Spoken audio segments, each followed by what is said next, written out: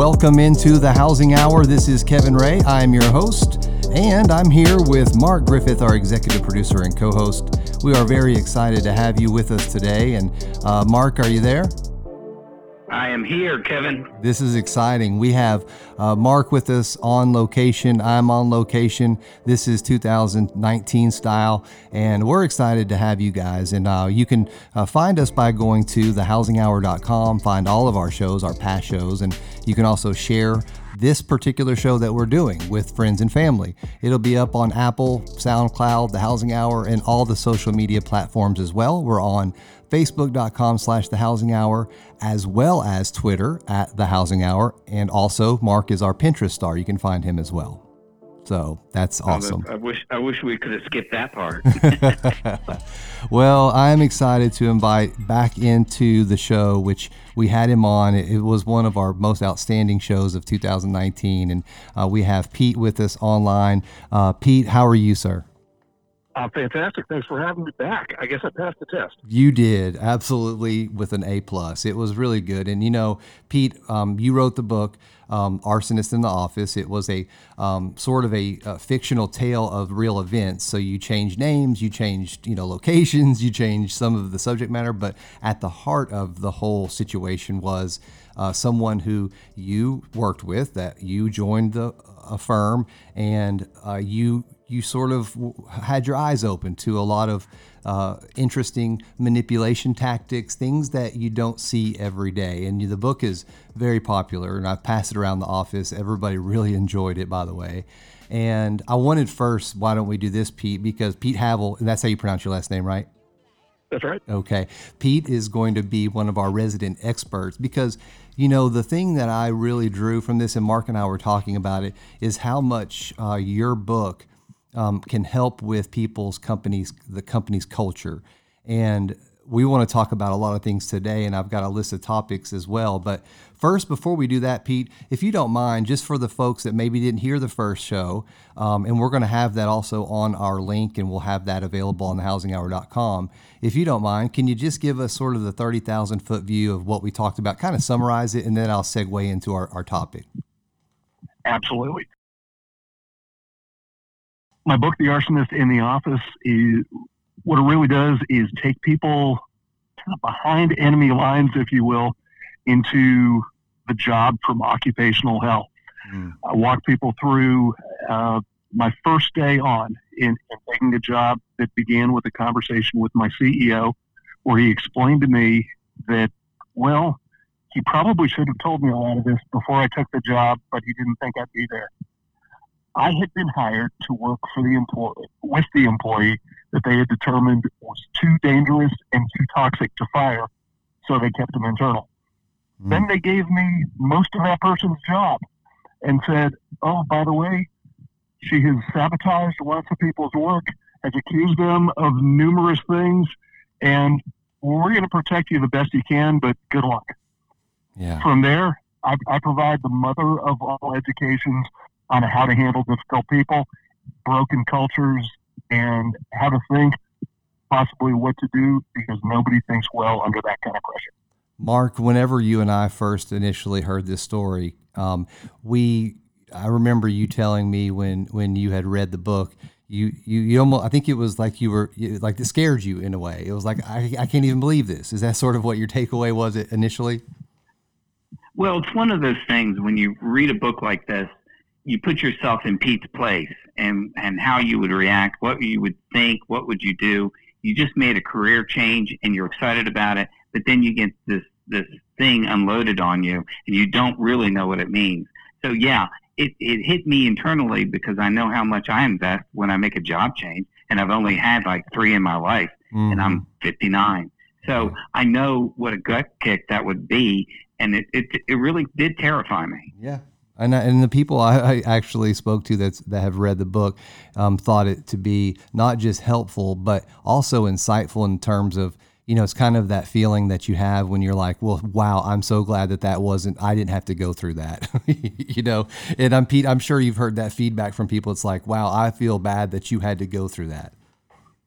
I've heard that. I definitely get those emails and connects on LinkedIn from random people who then send me the messages saying, "Oh my gosh, you may have just saved my job with what you just told me." Or the other thing I'm hearing from is the CEOs of organizations who are saying, "You know what? I don't want to be the guy you described, that CEO who is letting all hell break loose inside an organization, frankly, because they just don't want to make a decision." Absolutely. And one of the things I think there's a thread here is you have to have a leadership team. And let's unpack this a little bit, because what occurred in your office, your particular industry that you are in is maybe different than some other industries in that you do have maybe, I don't want to say big personalities, or I don't want to say ego either, but you're doing stuff that you really are trying to put the best face on a particular company, a particular situation. Can you, for the listeners that have not read the book yet, can you maybe just tell first what the industry is and how that might be different than, let's say, somebody that works at a general nutrition centers? Sure. Let me go ahead and turn off the entire audience by saying that I've spent my career as a lobbyist. Yes. Very popular group that I think only makes makes used car salesmen. A bit more popular. I think we were all dead last out of all professions. But so yeah, there's some definitely some big egos, but in a lot of ways, what I describe is something that all people deal with, and that you've got managers who may be caught in a crossfire of motivations. The top may not want to address big issues, or they may have no power to address big issues. So it's some differences, but definitely some commonalities as well. Yeah, that's what I like about it, because even though it's a different industry and some of it might be different, at the heart of it is leadership. And whether or not you are in a PR firm or you're a lobbyist or you're in the Oval Office, you have to have leadership that's willing to step up and be able to tackle very difficult issues. And one of the topics that I want to sort of throw out there that we had discussed through email sort of to talk about is, when you have something that happens here and you call it social pyrotechnics. Tell me a little bit about what that is. Sure. That social pyrotechnics is just that there's a lot of things, and social, of course, social media these days. Bad behavior, people just getting in, raising emotions beyond what we've seen before. We're seeing it in politics now. We are seeing it in business, where things are just a bit more combustible right now because of the world we're in. Tensions are high, and as a result of that, people are saying things they've never said before, or conversations are getting out that normally were behind closed doors. And literally, it's just like with a fireworks show, they're on display for everybody. And the damage that could be done when that happens is intense. I talk about a few different examples in the book about companies that have had huge reputational hits from what started with a small fire within their organization. A few sparks, if you will, carrying that arsonist theme. But something that would have been a minor issue before suddenly takes over an organization, takes over news cycles, because an organization didn't take care of the initial problem. We have on the phone with us Pete Havel. He is the author of The Arsonist in the Office. He's a speaker and trainer and consultant. And Pete, one of the things that you just mentioned was that it's all on display for everyone. And I try very hard to be cautiously optimistic with our social media channels, because the company that we work for, although we are not politicians and we also are individuals, sometimes what you may say on social media or something that you may share on your personal page, although that's your right to do so, I kind of look at it like this. If you just look at the election results, for instance, you've got maybe about roughly 50% are going to agree with you, 50% are not going to agree with you. So how do people balance? And I guess this is more just a conversational piece, but how do people balance? On one hand, they want to stand on their principle of what they believe in, but then on the other hand, they have to realize that they could be alienating 50% of their potential customers. That's That's right. And you have to, one, you have to be comfortable with what your stances are, and hopefully that is for any organization that they want to be ethical, they want to be transparent, they want to provide outstanding customer service. And there's going to be times where there's challenges to that somebody gets their nose out of joint about an experience with one company or another. But in a lot of ways, it's how you handle it. It's how you how you do your follow up. It's putting out those fires. And sorry for the fire theme again, but right. It's customer care that you need to do. And if there's a problem and it becomes public, you need to address it. Bring in people that know how to handle the media if it's a big enough issue, and address it forthrightly and not cover up, not obfuscate or change the subject. Address it completely and move on, because there are, and we see it constantly, lots of stories of companies that tried to get cute with an issue, tell half the story, and then what happens? Well, the other half comes out, and it's never pretty. I was thinking of a story that happened, and this is very, very Tennessee, because, Tennessee Vols haven't done too well in the last little bit in football, right? So I don't know what you're a fan of. Somebody in Texas, I'm sure, right? That's right. I'm a Baylor Bear. Okay. We've had our challenges too. Hey, my, you're friends with Kevin, my uncle, and he told me of the experience of being at the Baylor game. Incredible pregame, second only to probably ours. But no, I'm kidding. But one of the things that happened here locally, Pete, and Mark, I don't know if you remember this or not, but it was a governmental agency that was talking about this fire that had occurred down by where the stadium is. And they used and funny enough, it was a fire, coincidentally, but it was a boat that had burned down right there, the Vol Navy. And they mentioned something making fun of the Tennessee losing the first two games. And they just received a storm of just controversial stuff, because this was, Mark, do you remember that post on Twitter that came out? Yeah, it was the Tennessee Wildlife Agency. Yeah.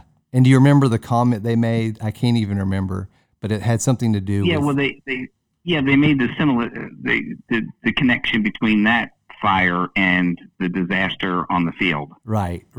So what was intended to be a joke turned out to be something that they regretted and had to come out and do a public apology and so forth. I mean, that's something kind of what you're talking about, right, Pete?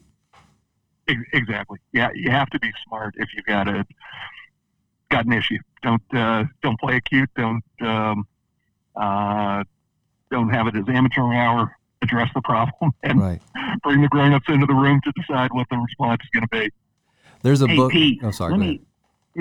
Let me ask you. Handling these small problems, or you say they start small, but because they're mishandled internally, they turn into these bigger problems in the public eye. Is this problem a CEO training type of problem, or should they be hiring or have a firm on retainer to handle this problem that comes up maybe rarely or maybe frequently, depending on the company, or should they be looking at hiring an employee full time to handle this type of thing? Great question. Great question. Let me answer that two different ways, if I could. I've spent way too much time in politics if I'm giving responses like that, but I've got a couple things that come to mind. In terms of if you've got a big enough issue that is going to cost you money, invest, and you see that this is going to be a hit on your customer base or cause problems, absolutely spend the money to get people that know how to talk, that know how to deliver a message to the public, and invest, because that investment is going to come back and either save you money, or potentially, if you turn it around right, it's going to make you money because you're going to be trusted more. In terms of other fires that start small, let me take that on. And Mark, on your question, that is definitely something where CEO level people need to be involved. On the other part, and my other answer, let me give you this, and that is when issues start internally within organizations, And I'll give you a for instance. When issues start within organizations and they fumble the ball internally, and then it becomes an external problem. I talk in the book about a company named AmerisourceBergen. They're a pharmaceutical distributor, huge, multi-billion-dollar company. And they had their chief operating officer many, many years ago raise a concern about drugs being, too many drugs within the company being sent out mislabeled or underdosed. You can imagine the type of problems that starts to create in people's lives. It could create real challenges. Well, their chief operating officer raised a concern about this within the C-suite. And so he said, guys, we've got a problem. This could be a legal problem. This could be a financial problem. He pushed and pushed to say the company needed to do the right thing and not allow so many of these unlabeled drugs or mislabeled drugs to go out there. And they fired him. Well, as a result of that, they went from having somebody that was vocally standing behind the organization's quoted values of saying, we believe in doing the right thing by our customers. They pushed back against that guy, the CLO. They fired him, and they turned him into a federal whistleblower as a result. And as a result of that act, when he became a whistleblower, he went to the federal government and said, here's what's happening. I've been fired, and I raised this concern within the company. That process resulted in a federal lawsuit that caused AmerisourceBergen to pay $875 million in fines to the government as a result of that one act, because they took what started as a small problem and what could have been a resolvable problem and turned it into an absolute financial nightmare and reputational nightmare. I mean, that is that, and although that may or may not how often does that happen? And I think it probably happens more frequently than we'd think or know, but people have put into place those sort of mechanisms to sort of pivot from the problem earlier. Absolutely. And that type of scale rarely happens, but that challenge of not addressing the small problem at hand and it turning into something big, I can imagine that happens in companies across the country every day. Well, and I remember I was trying to find it online whenever the Twitter, he was the CFO of Twitter, and this has been like a few years ago, but it was an example where, you know, he was trying to do, and this is different than your situation there, but it's just another example of how people have to be careful and they have to be very diligent because the Twitter CFO thought he was sending a direct message to someone, and in fact, he was tweeting it. So when, you know, social media is different in different respects, you know, you've got Facebook, you have Twitter, you have LinkedIn, you have all these different platforms.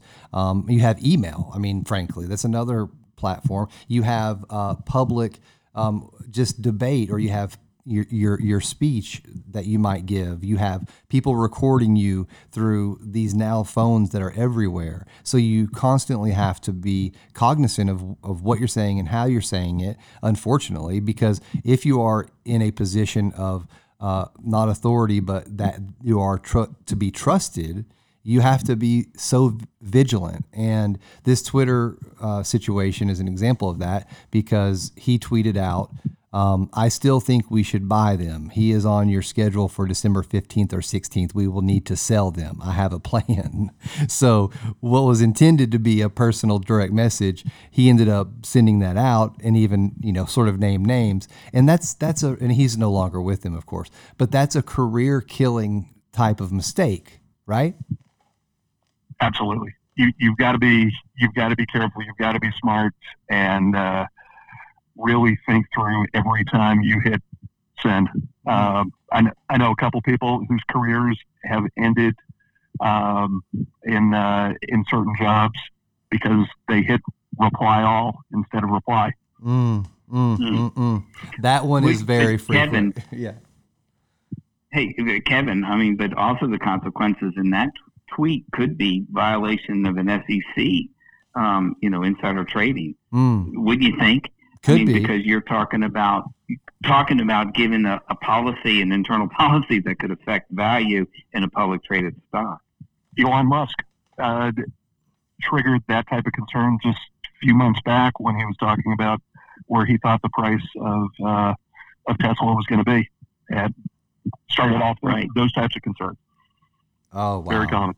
Yeah, and it just you just Google it, and there's lots of stories about these types of things. People putting the wrong links, because they thought they copied the right link into their clipboard, and it was another link that may have not been what they wanted to publicly be shown. If you can just imagine, those happen way more frequently than you could ever imagine. And I'm talking about, sports journalists. It could be news journalists. You had the lady in England who tweeted out by accident a voice memo that she had made some derogatory comments about the Queen. I mean, the list can go on. Now, Pete, back 60 years ago, well, heck, even 10 years ago, maybe, or 20 years ago, your need to be constantly on guard, and as we call it in the business, be on, was much different than it is today. And you have to be vigilant, right? I mean, this is unbelievable. You do. And it, as much in a positive mode as a negative mode, in that you certainly need to be careful for your own reputation, but the people that are coming after you, maybe your competition, both at work or in a competitor's offices, you just don't know who is watching, and you definitely are going to be shocked at how quickly bad news can spread. Yeah, we have Pete. Got to be careful. Yeah, we have Pete Havel with us online here on the Housing Hour, presented by Mortgage Investors Group. He is the author of The Arsonist in the Office. He's a speaker, trainer, and consultant.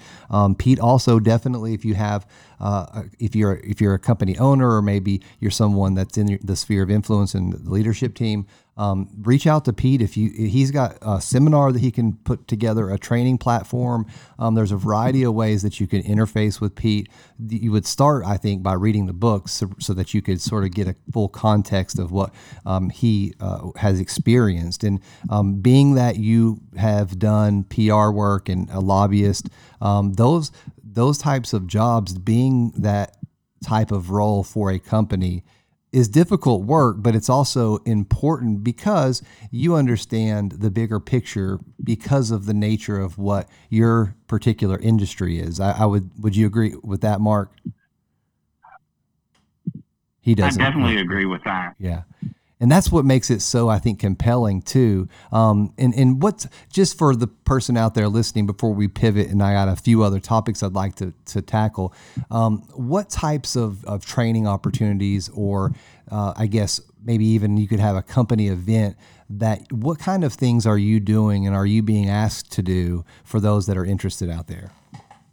I appreciate that. Some of the things that I'm running into so far, and my business is evolving quickly, in that I'm finding new audiences every day that are finding my message compelling.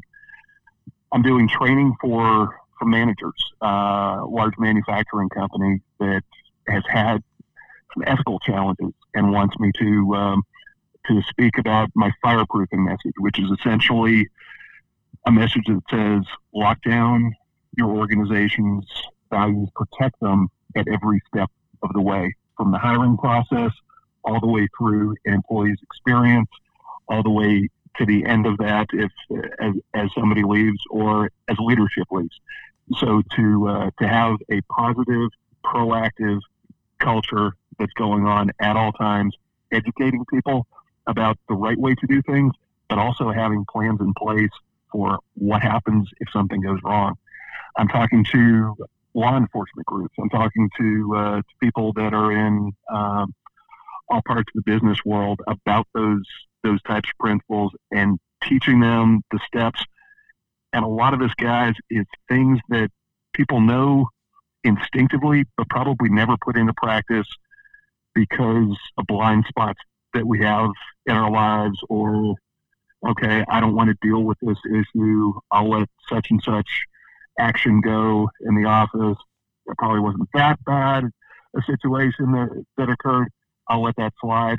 And when you do, everybody else is watching and you're creating more problems for you. So that training, consulting, doing tons of speaking at chambers of commerce and trade associations. So that is a long answer to your short question, but have something to fit just about every organization that wants to tighten up its culture and do the right thing by their employees and their shareholders. And I don't know that you may have this in your training platform yet, but I think one thing as a takeaway from our last segment or our last show with you, which was when you are looking to move your career to another company, that the grass is not always greener on the other side.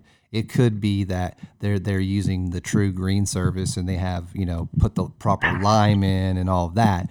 But once spring comes, they haven't put the pre-emergent in, and you probably have taught me something that last show that I really took to heart, which was, you thought and prayed about this move for a long time, but you went that direction and you took the job. But looking back, it probably would have been a better decision not to take it. Well, we know that because hindsight's 2020, but even just not even putting the young lady, what was the young lady's name that you called, or the lady's name? We call her Havel. Havel. So even if Hazel had not existed, you could have probably made some different choices. Do you have that something? Because I know that you could help people because people are always looking to move and are trying to better their careers and so forth. But there is a top 10 list of things to consider when you're going to interview at a company. Absolutely. There are all sorts of tools. I mean, we are in 2019. Information is everywhere. And there's things like looking at Glassdoor. It's a great website to give you a wide range of opinions from former employees and current employees about what it's like to work somewhere. And sure, you're going to get some rants and people that had a bad experience in an organization, but you're also going to get some honest takes, and you get some things at the very least to think about when you start seeing patterns of people saying this is a toxic organization, or people are being humiliated at work. All these different things you may see, you need to think about it, especially if you're seeing multiple entries. You can Google a company. You can look at you can make outreach through LinkedIn to people that may have worked there before or they're currently, asking questions. What's it like to work there? Because if you don't do that to a certain extent, and it was certainly the case in my situation, I probably could have done all those things and saved myself a whole lot of heartache, and probably saved myself from spending a couple of years on writing a book. In that, part of me wondered what was going on within the organization that I ended up working for, but I never asked all the questions, and I sure didn't use all the tools. So my book gives you a ton of tools to evaluate what you're doing. And I especially learned, if you're on the fence, don't make a move, because you need to be going into a great situation.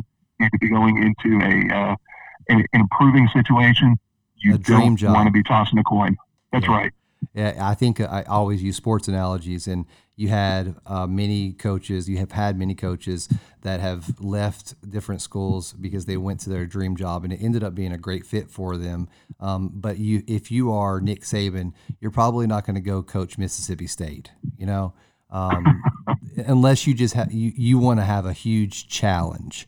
And that also certainly could play into it. But what we're talking about in the scenario of the Nick Saban comparison is that is a lateral move from a positional standpoint, but he certainly wouldn't go there and coach for less than what he's coaching at Alabama for. So if you're in a situation where maybe maybe let's say you're a great leader within an organization, you're on the executive team.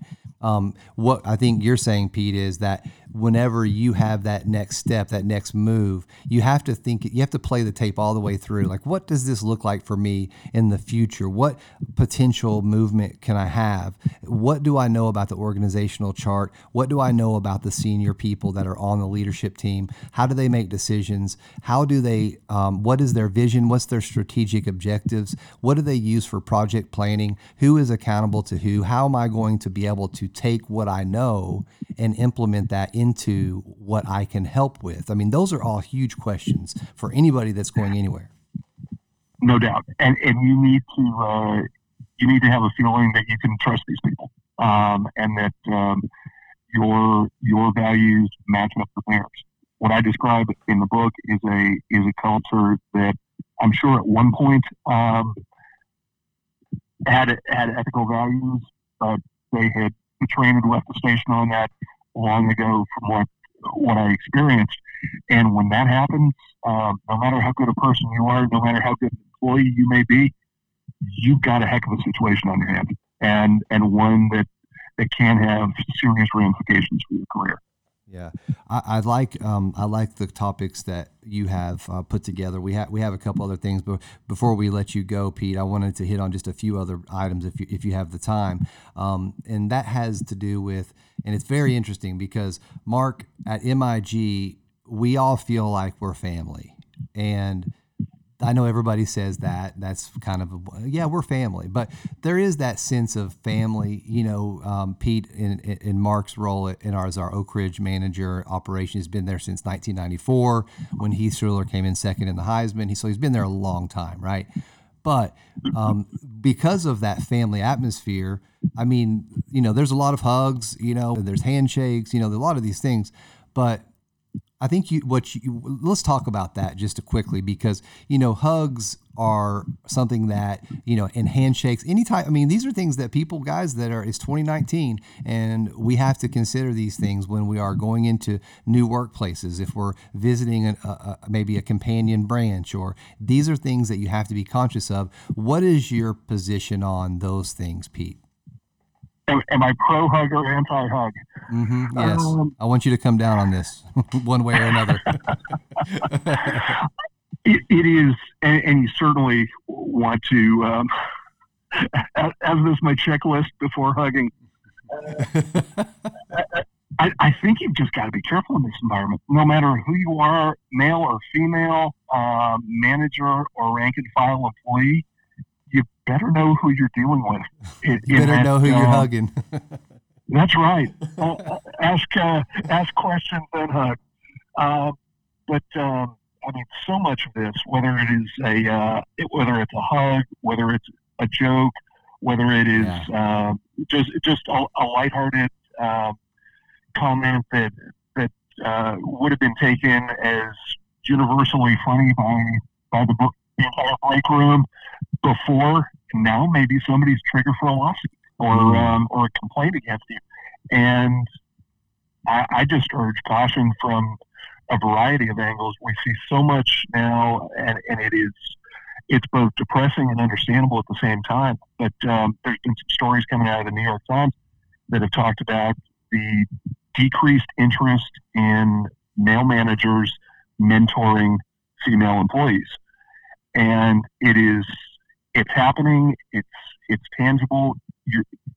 There are anecdotes, and I've certainly heard some of it, of just a lot of resistance to people not wanting to put themselves in a situation where they could be accused of something. And it's just treacherous right now. And unfortunately, it's treacherous both for men and women, because women in a case like that are being harmed by being lumped in with those rare but powerful false accusers. And it just creates a tough environment right now. And as a dad of a 15-year-old, wait a second, I better correct that because she listens when I'm on the radio. A 16-year-old, that bothers me. Yeah. That she may not have those opportunities, but as somebody who dealt with a false accuser, oh goodness, I fully understand the impact of what can happen if you receive just one errant accusation against you. I've seen it ruin people's experiences within a company, and it's powerful, and it's a stain that doesn't go away. Yeah, I think to your point, I don't know if you recall, this is a random comparison, and I'm not suggesting this is at all the same thing, but you look at different movies that have ever come out, and for instance, Trading Places comes to mind with Dan Aykroyd and Eddie Murphy. Do you remember that movie? I do. Yeah. So Dan Aykroyd was ruined overnight. Just Eddie Murphy took everything, his job, his cars, everything. And, he was out on the street, he was homeless. And I'm not suggesting if you go hug somebody tonight or today that you're going to end up like Dan Aykroyd, but he put himself in tough positions. He ended up having his whole persona stolen, but it all started as a bet by two guys in an executive office. And they made that bet, and it just shows you like how, and that is such a over the top example, but it usually always starts with something small, and it snowballs, and things get out of control. Then there's misinformation, and then there's hyperbole, and then you all of a sudden you've got a problem, and you have to address right. it. And well, yeah. And this is something that applies in so many ways. We talked about public relations earlier and dealing with the crisis publicly. But the concept of if there is a vacuum, like gossip and rumors, etc., can fill that vacuum quicker than anything else in the world. And so that, especially in this environment, you have to be careful, and you have to be telling your story, and you can't make yourself vulnerable in any ways. Yeah. They're vulnerable to an attack Right. from someone, no matter who they are. I couldn't agree more. That's a good point. And a couple of other things too, Pete, because handshakes are another thing. I mean, banning a handshake due to, another coworker not wanting it or being in contact with another coworker. Those are things that are in the news as well today. Where do you stand on handshakes? I'm pro handshake. Maybe just that distant one, not the double handshake that you might get at the car lot or something like that to welcome you to the showroom. We really have reached a ridiculous point in society where those are being discussions that, that was all over the British press for 3 or 4 days of should something be done because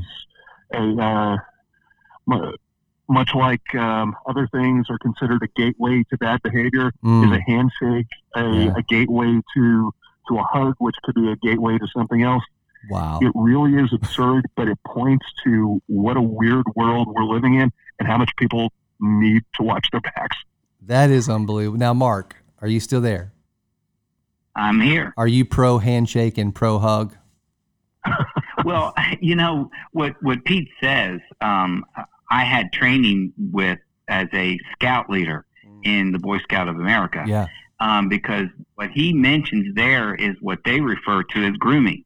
And it is a real thing. So grooming. Handshakes, yes, absolutely. But like Pete said, a handshake with the double handshake, with a pull in closer, with a little hand on the shoulder, it starts to drop the defense of a person. That's where some of the misunderstandings can occur, and that's where some of the grooming to abuse can occur. You're right. No, I agree completely. I think you have to know your audience in a lot of ways, and you do. And I think that's it. Yeah, I think because Pete made the point too that about being able to know who you're speaking to and know what you're doing. Yeah, self-awareness and situational awareness are huge. I talk in the book, and this was something I really need to think about because, as I discuss in the book, I got obliterated in a workplace where I thought I was pretty savvy walking in. I thought I had handled just about everything in life. And I quickly realized after being in about the most bizarre culture imaginable, I had some blind spots and I was frankly naive about some things. And I didn't take as seriously some situations that I really should have taken with a lot more seriousness. And people in one way or another, and maybe talking to your spouse about it or talking to your friends when this type of thing comes up, essentially, where are my blind spots in life? And everybody probably has a close friend that can tell them of, man, you get this wrong all the time. Or in meetings, people are talking, they're telling you something, but you're not listening. We all do that, but figuring out what those blind spots are can really help you in a lot of situations because it's going to make you smarter. And Mark, that pairs well with our emotional intelligence series that we've had with Daniel. Definitely something that people should check out. And Pete, if you want to check out our podcast, we have a gentleman Daniel Park, and he does series in a class to realtors talking about emotional IQ. And one of the big points that he makes is emotional sort of awareness and self-awareness as it relates to how you can help with a transaction by understanding, number one, what it is that you're being perceived as, and also understanding where they're coming from. So that's huge, isn't it, Mark? It is. But so much of it, when it hits me, when I hear this thing, it seems like it's common sense, but really, it may be common sense for me because I have experience for 30 years as a manager, so I've seen a lot of stuff. Yeah. But I just wonder, Pete, are there ways to train a staff? Are there people out there that come in and train on this type of subtleties that you can get caught up and tripped up on? There are. There's lots of training in that world, and it sounds like Daniel that you mentioned may be a great person for that. But some of it just comes from people knowing you and finding out, asking the right questions. And that's where I say, my wife would gladly say what my weaknesses are. I mean that in a very positive way. But people that know you well and are in a caring way will maybe give you a little bit of intel on what you may miss, because it's, to a lot of people, it may be pretty glaring, but you're not going to see it because you may not have the best perspective on it. So yeah, there's definitely some training in that regard, and it's not something that I'm an expert in, but there's lots of consultants out there that can do it. Well, I would love to connect you and Daniel just so you can listen to the show. I think that you guys could maybe even learn something from one another, because I think both of you have a great perspective on both of your subjects that you discuss, and a subject expert is a subject expert. So I consider both of you all very valuable parts of our show, and we so appreciate you giving the opportunity to us to be able to partner with you. And this is Pete Havel. He is the author of The Arsonist in the Office. You can find it on Amazon. We'll have the link on our website as well. He's a speaker, trainer, and consultant. You can reach out to him. You can email him at pete@petehavel.com. Is that still a good connecting place for you? It sure is. And yes, you can partner with him. We'll have his contact information and all of that up front. And, really appreciate what you're doing and giving us information. And from all of our listeners out there, we definitely appreciate your time and your consideration. And for that, we give you a big applause, because this is a service that you're doing for a lot of people. Mark, I would love to have him out. We need to consider that, and doing a talk for our managers and helping to get the word out could be a nice topic for our branch manager conference next year, maybe. I think that, that is an excellent idea. Yeah. We just had our conference this year, so we'll definitely put that into the mix, no doubt at all. I really appreciate that. Well, Pete, anything else that you have to share with us? Gentlemen, I can't thank you enough for having me on. I don't have anything to add. We covered a lot, but I look forward to the next time. And everyone keep their fire extinguishers close to them and watch out for the arsonist. I love it. Amen. Well, thank you all Pete. for joining us today on the Housing Hour.